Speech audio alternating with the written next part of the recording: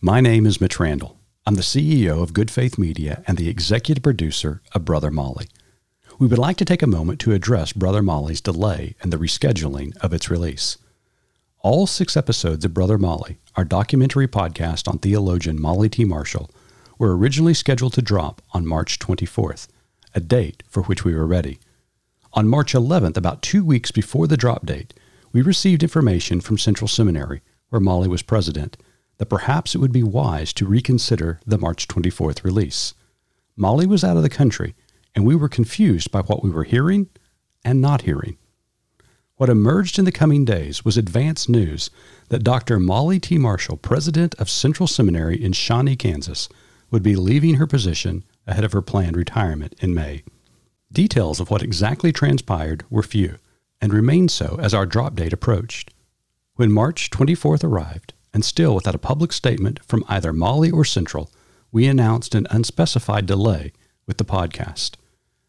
About a week later, on Monday, March the 30th, Central Seminary released a statement saying the seminary's Board of Trustees had accepted the resignation of Dr. Marshall from all duties as president and professor of theology and spiritual formation.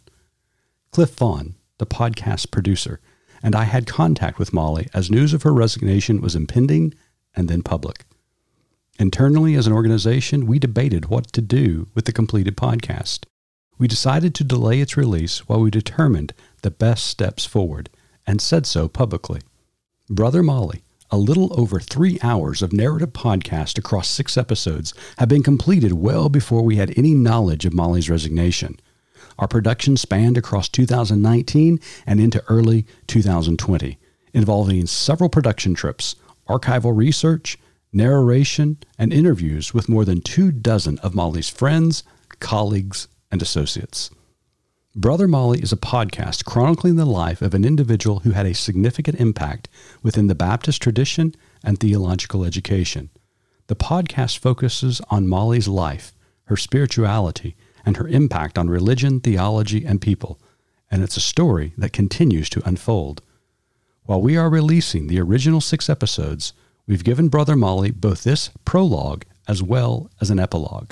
The epilogue is not necessarily the rest of the story, but some more of the story. A story about a flesh and blood child of God. A story about someone with demonstrated courage and vulnerability. Some have questioned our decision to release the podcast now or even at all, wondering if we are knowingly or unknowingly minimizing some kind of illegal behavior. We want to be clear that we have conducted due diligence while trying to respect privacy.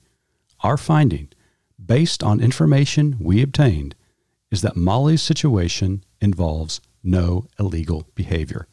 If we had any evidence that it did, we would not proceed with release of the podcast. So why release the podcast now? We maintain that there is an opportunity here, one that should speak to each of us, to engage the human dimensions of honesty and pain, strength and weakness, success and failure, pasts and futures, and how we behave when presented with information that contradicts what we believed or thought we knew. In the epilogue, you will hear from Molly, who spoke again after the public announcement with producer Cliff Vaughn. A word of caution, though. The epilogue makes no sense without the original 6 episodes, which explore certainty and humility, betrayal and forgiveness, grace and gratitude, achievement and loss. Good Faith Media has a responsibility to note that every interview in the original 6 episodes took place months before Molly's resignation. In addition, we were asked by a participant to be removed from the completed podcast. While we reserve our rights to the interviews, we have granted that request. Good Faith Media also needs to state that the production and the release of this podcast should not be viewed as any indication that we agree or disagree with any actions associated with Molly's resignation from Central. Simply stated, we have sought to be truthful, fair, responsible, and kind to all parties involved. Good Faith Media originally sought to produce and share a story about a pioneer of faith, which we did. Molly's life, like each of ours, has traversed peaks and valleys and been marked by joy and sorrow. Here now is Brother Molly.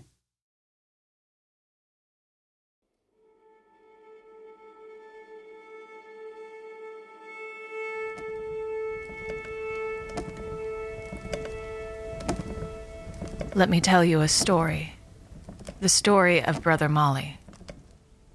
It's about the genders and the benders, the politics and the vicious licks, seminaries and ovularies, heresies and Pharisees, a dissertation, denomination, abomination, a tongue aflame no one's to tame, some principles and abstract, and theology that's always hacked. It's about a preacher and a teacher, a speaker and a seeker, a battle for the minds and a war of the kinds, Muhammad Ali and what's lost at sea, the three, the Trinity, being hated for thee, but for Dr. Green and a spirit unseen, for the Myanmars and those with scars, for the Winnebagos and the Delawares, the altar calls and the righteous stares, the gray hairs, blue hairs, no hairs, bobbed hairs, and rocking chairs, for the queen regents and the ladies in waiting, for all the truth little girls keep stating, with Betty and Gloria, the Apostle Paul, for all the pain inflicted from the fall. There she is. A flash of red across a border, a lit-up brain upset in order, the Benedictine's brother, the Benedictine's mother, retire on fire, across the earth, in the slow way, to love. To love, to love. Brother Molly.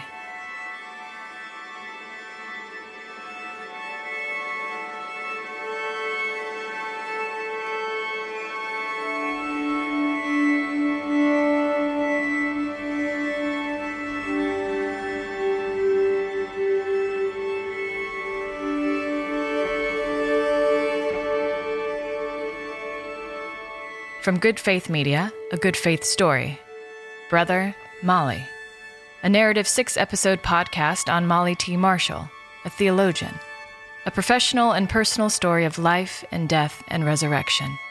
Well, I heard about Molly and knew about Molly long before I met her. She carried on, challenging a male-dominated environment, challenging the patriarchy, the exclusivity. She just looked at me, with her wide eyes and said, "I think you should cast your nets wider." I had never had anyone, I guess you would say, quote, in authority over me as a female. She's a resilient leader. She's tenacious. She wanted to be a Baptist minister. Now, this is early. This is, mid-70s. I could see rascal in her. I knew she was never going to settle for the status quo.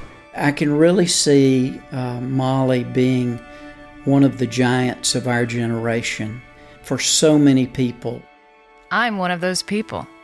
My name is Erica Whitaker. Reverend is my title, for I am the senior pastor of Buchel Park Baptist Church in Louisville, Kentucky. Despite what you may have heard, or may think, some of us Baptist pastors are women. This fact is due, in no small part, to Molly Truman Marshall. It's time you meet Brother Molly, lover of big words. My father loved words, as do I. I think you call that a sesquipedalian. Pneumatology, perichoresis, the imprecatory psalms. That was written as an etiological story. The Sitzenleben, and then Conversatio Morum, which keeps you from being a gyrovag.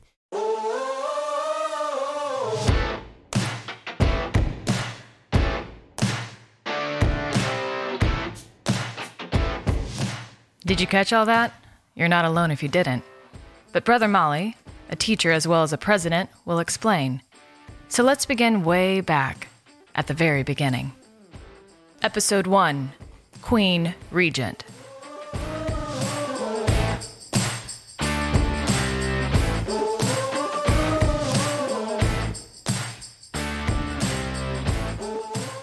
Molly Truman Marshall, born December 30th, 1949 in Muskogee, Oklahoma.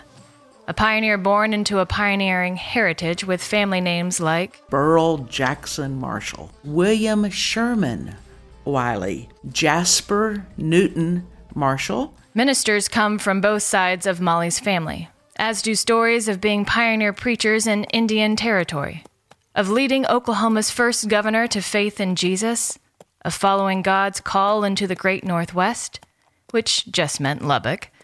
But these stories of faith about her pioneering people aren't just about Burl and Jasper. That is, only the men. There's also the one about Molly's great-aunt Clemma, Cora, Wiley, Ricks, Rogers. Let's just call her Great-Aunt Clem, who had gone to Louisville, Kentucky to attend the Woman's Missionary Union Training School. It was affiliated with the Southern Baptist Convention's premier seminary, Southern Baptist Theological Seminary, also located in Louisville. She sat at the back of the room in A.T. Robertson's Greek classes. The women were told not to say a word, that it was a privilege for them just to be able to overhear what was going on. But Great-Aunt Clem did it. She finished her training there exactly a century ago.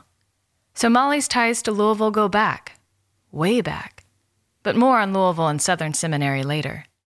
Molly in many ways builds her life among brothers, between brothers, beside brothers. Stories of Brother Burl and Brother Jasper. She's a sister in the middle of two brothers, one older, one younger. And there was, of course, always Brother So-and-so of First Baptist Church in Muskogee. Oh, brother, is Molly in a world filled with few women. But then again, there's always her mother. My mother, growing up in this ethos, was a very committed church woman. My father was a faithful supporter. I would think you could call me a church mouse. I was always there. My mother was active as a Sunday school teacher. She sang in the choir. She was very invested. My father was a quieter person, probably had more questions about faith than my mother, a thoughtful autodidact. That means he was self-taught. I had every encouragement. We were a vibrant Southern Baptist church, Baptist to the bone. Molly, like many Southern Baptist girls of this era, is a GA. That is, a member of the Girls' Auxiliary. GAs were created in the early 1900s by the Woman's Missionary Union of the Southern Baptist Convention. The goal? Cultivate a love for missions among young Southern Baptist women. If we get little girls learning the great mission stories, learning the ethos of what it means for a girl, a young woman, to serve in a godly way, then we will enhance recruits for the mission field. We will raise mission support. It was formative. I thought some of it was a bunch of hooey, actually. Why did you need to memorize the addresses of the Foreign Mission Board and the Home Mission Board and the Sunday School Board? GAs also reinforce typical gender roles. That's Susan Shaw, professor of women, gender, and sexuality studies at Oregon State University. She grew up a Southern Baptist in Georgia and later earned a doctorate from Southern Seminary in Louisville. And Susan, too, lived the glorious GA life. It wasn't only about missions. It was a missions mashup, part Girl Scout, part fairy tale, part beauty pageant. The white dresses and the crowns and the capes and the scepters, and then those god-awful levels, what were they, like maiden and lady in waiting? A girl would progress through the GAs in stages, with each stage carrying various accoutrements like crowns and capes, patches and bracelets, and of course, regal names. One started as a maiden, then moved to lady in waiting, princess, queen, queen with scepter, queen regent in service. Here's Molly. I was a bit of a tomboy. I would rather whack a ball on the tennis court. Indeed, Molly's older brother is given a tennis racket, but really has no interest. She, however, does. She teaches herself how to play and wins the Oklahoma State Doubles Championship when she's 14. But back to church. I was a dutiful GA. I went through the steps. That's the teenage Molly. GA scepter in one hand, tennis racket in the other. A fearsome sight to behold. Here's Eileen Campbell-Reed, who holds a PhD in religion from Vanderbilt University. Yes, it is true. I was a queen regent in service, and I have the cape, the scepter, the crown, the pin, all of that to prove it. And I memorized scripture and countries where missionaries served, and I learned CPR, and I did service projects all over Knoxville, Tennessee while I grew up.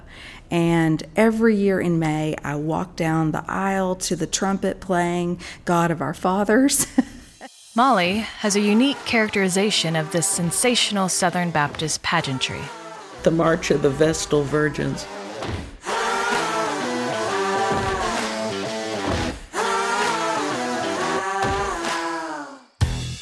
And every year I had little attendants, a boy and a girl who walked with me. I wore long white dresses. I knelt down and got each of the awards each year.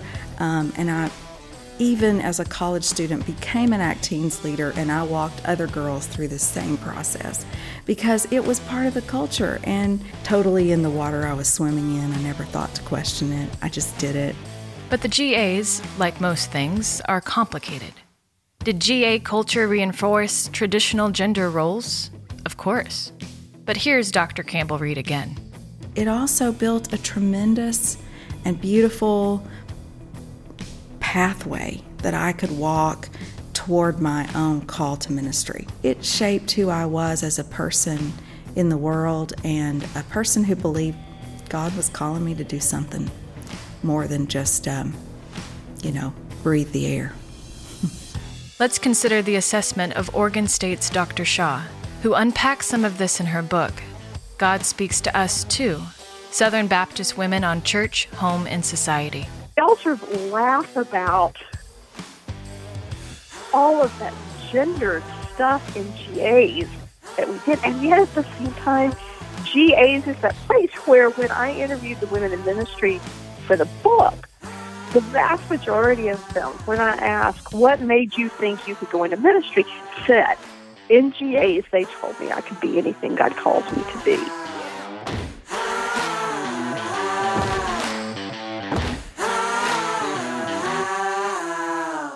Church was a place of possibility for me. It was a place of mischief as well, because it was just so much fun, and I tormented the teachers with questions and with mischief. But I grew up hearing the threefold call, Sunday by Sunday, to confess faith in Christ, to rededicate your life, or to surrender for full-time Christian ministry, and grew up with that in the ether. A formative thing happened for me when I was about 13. At the church, a business meeting, there was a debate as to whether or not First Baptist Muskogee could call a woman as youth director. And I remember being incensed by it. She had gone to seminary. She had already served a church in Dallas. And I thought there was no logic as to what was being said. They were saying, could she control the boys? What if she gets married? Could we hear her if she spoke in leading the kids? And I thought, this is ridiculous. And I spoke to it as a very young adolescent, beginning to get my sensibilities about what girls and boys could and could not do, and resisted the privileging of boys pretty early. Resistance to the ridiculous takes root in Molly's calling to ministry. As a 14-year-old, at a camp experience, Siloam Springs Camp in Arkansas, I sensed a calling to ministry, made a commitment, thinking it would be youth ministry or junior high lock-ins till Jesus comes. It had been bubbling in me for a couple of years because a pastor had said to me when I was a 12-year-old, "Have you ever considered working with young people when you grow up?" Which I thought was a very interesting question to a 12-year-old girl. And I began to think about that a bit. And this experience then as a 14-year-old this would be about 1963. It was unusual, but the church had forever had a saying, "Wherever he leads, I'll go."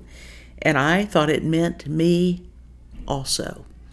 And so I made that commitment, and actually I have never deviated from a sense that I have been called to ministry. It's taken different forms. I have been a pastor, and I've been a youth minister, and then in theological education now in my 4th decade of doing that. But a calling to ministry is one of the deep-grounded convictions of my life. Brother Molly returns after the break.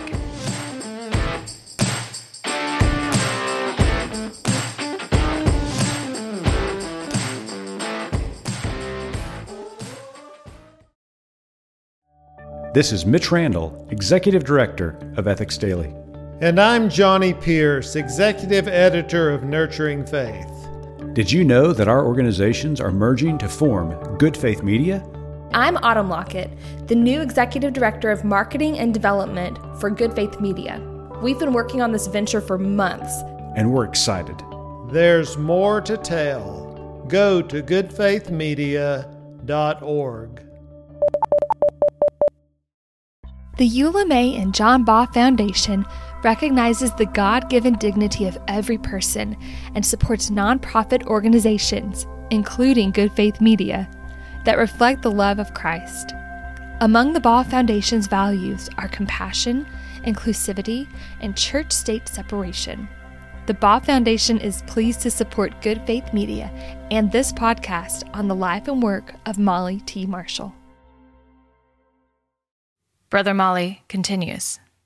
Molly speaks about what theologian Ronald Rolheiser calls a holy longing in each of us, and how our vocation has to do with what we do with our unrest.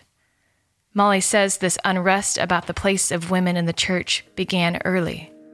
I figured out pretty early on everybody was called a minister but the youth director, who was female, and I would ask those unfortunate questions along the way. But I was also a pretty compliant, good daughter who didn't like to be too much of a troublemaker, although I began to see things. It is ironic that the church culture into which I was born produced me.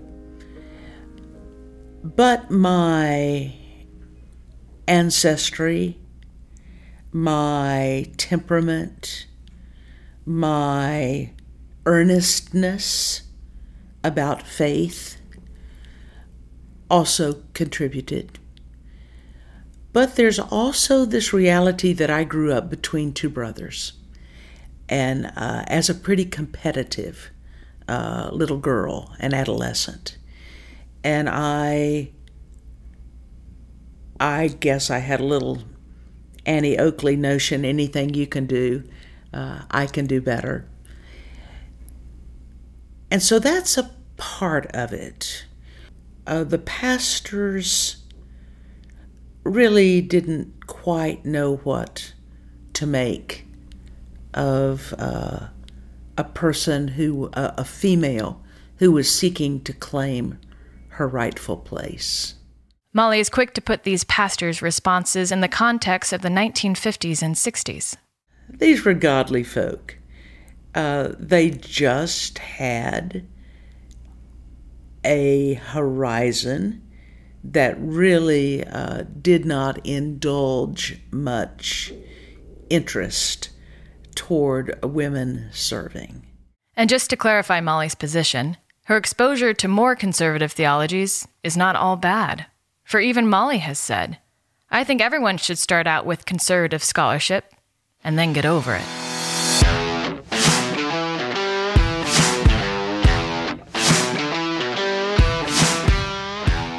In 1968, Molly packs her bags with wit and wanderlust as she begins her next adventure at Oklahoma Baptist University in Shawnee. College, I was a psych major because I thought that'll help me work with youth, which I was preparing to do. At OBU, Molly forms several critical relationships. First, Molly is quickly noticed by a woman working for the university. Her name? Helen Moore Montgomery. We caught up with Helen, then 90, in a hotel lobby during a Baptist meeting in Birmingham, Alabama. Molly and I both have history in Oklahoma. I had heard her name as a student coming to the Oklahoma Baptist University campus, and I was working with development, and we had practiced bringing in students to go out to the high schools and talk and bring in students for us. And so as we were interviewing, I kept saying, I want this one, Molly Marshall. And someone said, well, why are you so insistent on Molly? And I said, because one day I'm going to be learning from her. And how true that has become. Molly and Helen's friendship is already in its 5th decade. Their deep connection began with Helen's keen sense of who even the teenaged Molly, still holding both scepter and racket, was and would become. I always speak in lay terms. I don't do theological conversation. What I saw in Molly was that she was very, very real as a student. She already knew herself. She was real. But what I saw that sparked my interest and kept my joy in meeting her and seeing her was that I could see rascal in her. I knew she was never going to settle for the status quo. Helen is right. Another significant relationship develops for Molly while she serves as a summer youth minister in Cushing, Oklahoma. There she meets the Green family, Douglas and Margaret, and their 3 children. Douglas had served in the Coast Guard at the end of World War II and was now a family practitioner in Cushing. Molly becomes a friend of the Greens, who will figure prominently in her future. Molly plays a bit of tennis at OBU, but she says she mostly wanted to study. It's also from college days that stories about Molly begin expanding like the universe. Mention her name in certain galaxies, and planets of people start spinning out stories. People who witnessed something about Molly heard something about Molly. Here's David Wilkinson, a longtime friend of Molly's who graduated from OBU a few years behind her. I will also confess to some jealousy in that the Molly legend in Muskogee, Oklahoma, and those stories from Oklahoma Baptist University, I could never live up to Molly's reputation, which wasn't necessarily a reputation based upon her sterling academic achievement, as it was some of the pranks that she pulled. If you get on Molly's list in that regard, you'll never be able to upstage her. And she's got a great sense of humor and a great wit. Another one of Molly's longtime friends, Babs Baugh, shares a story about some of Molly's antics in the women's parlor on campus. When she was in OBU, she sneaked in at night and hung women's underwear all on the chandelier, all around it. That was a jewel in her crown. Now, there's more than one version of that particular story. Other variants hold that it wasn't underwear that Molly strung up there. Some truths should remain a mystery. Here's Molly herself telling another story. I thought praying at basketball games was a farce, as if God cared who won. And so when I was invited to pray, I did the customary stuff, and then, may the best team win. Come on, Bison. Amen. Just making a farce of the prayer. Well, I was called into the president's office, and he was to chastise me because we'd been playing Bethany Nazarene, another small ball, whatever, a Nazarene school in Oklahoma City, and their president had lodged a complaint about the sacrilege of that young woman praying with a cheering yell in it. And so, but he couldn't keep a straight face when I went in to see him, and he tried to correct me, and he finally just laughed and shooed me on. But yes, it created a bit of a stir. This kind of story about Molly Marshall is not beside the point. It is part of the point. She is seriously interested in theology, the study of the nature of God and belief, and her calling will lead her beyond courtside prayers to further theological explorations that will soon create a much bigger stir. Molly sometimes describes her life as a long obedience in the same direction, quoting Friedrich Nietzsche. The direction of that long obedience would next point to Louisville, Kentucky, along the Ohio River, the same town that hosted Molly's great-aunt Clem, and birthed a young African-American man who loved to box, Cassius Clay, who would become the great Muhammad Ali, who slipped not just punches but cultural bonds, who won a gold medal in Rome. Ali was another brother who would inspire Molly with the unthinkable. Cassius Clay of the United States comes out in the light trunks.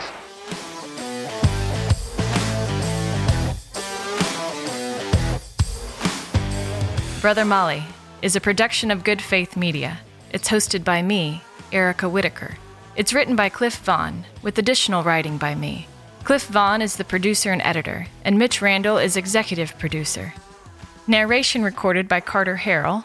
Special thanks in this episode to Babs Ball, Eileen Campbell-Reed, Helen Moore Montgomery, Susan Shaw, and David Wilkinson.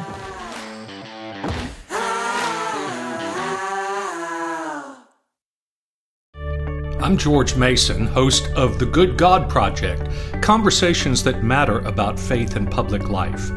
You can find our weekly video podcasts at Good Faith Media or at goodgodproject.com. Thank you for tuning in to Good Faith Media's production of Brother Molly. Molly Marshall has taught us all about the courage and conviction it takes to lead in Baptist life. She's teaching us still.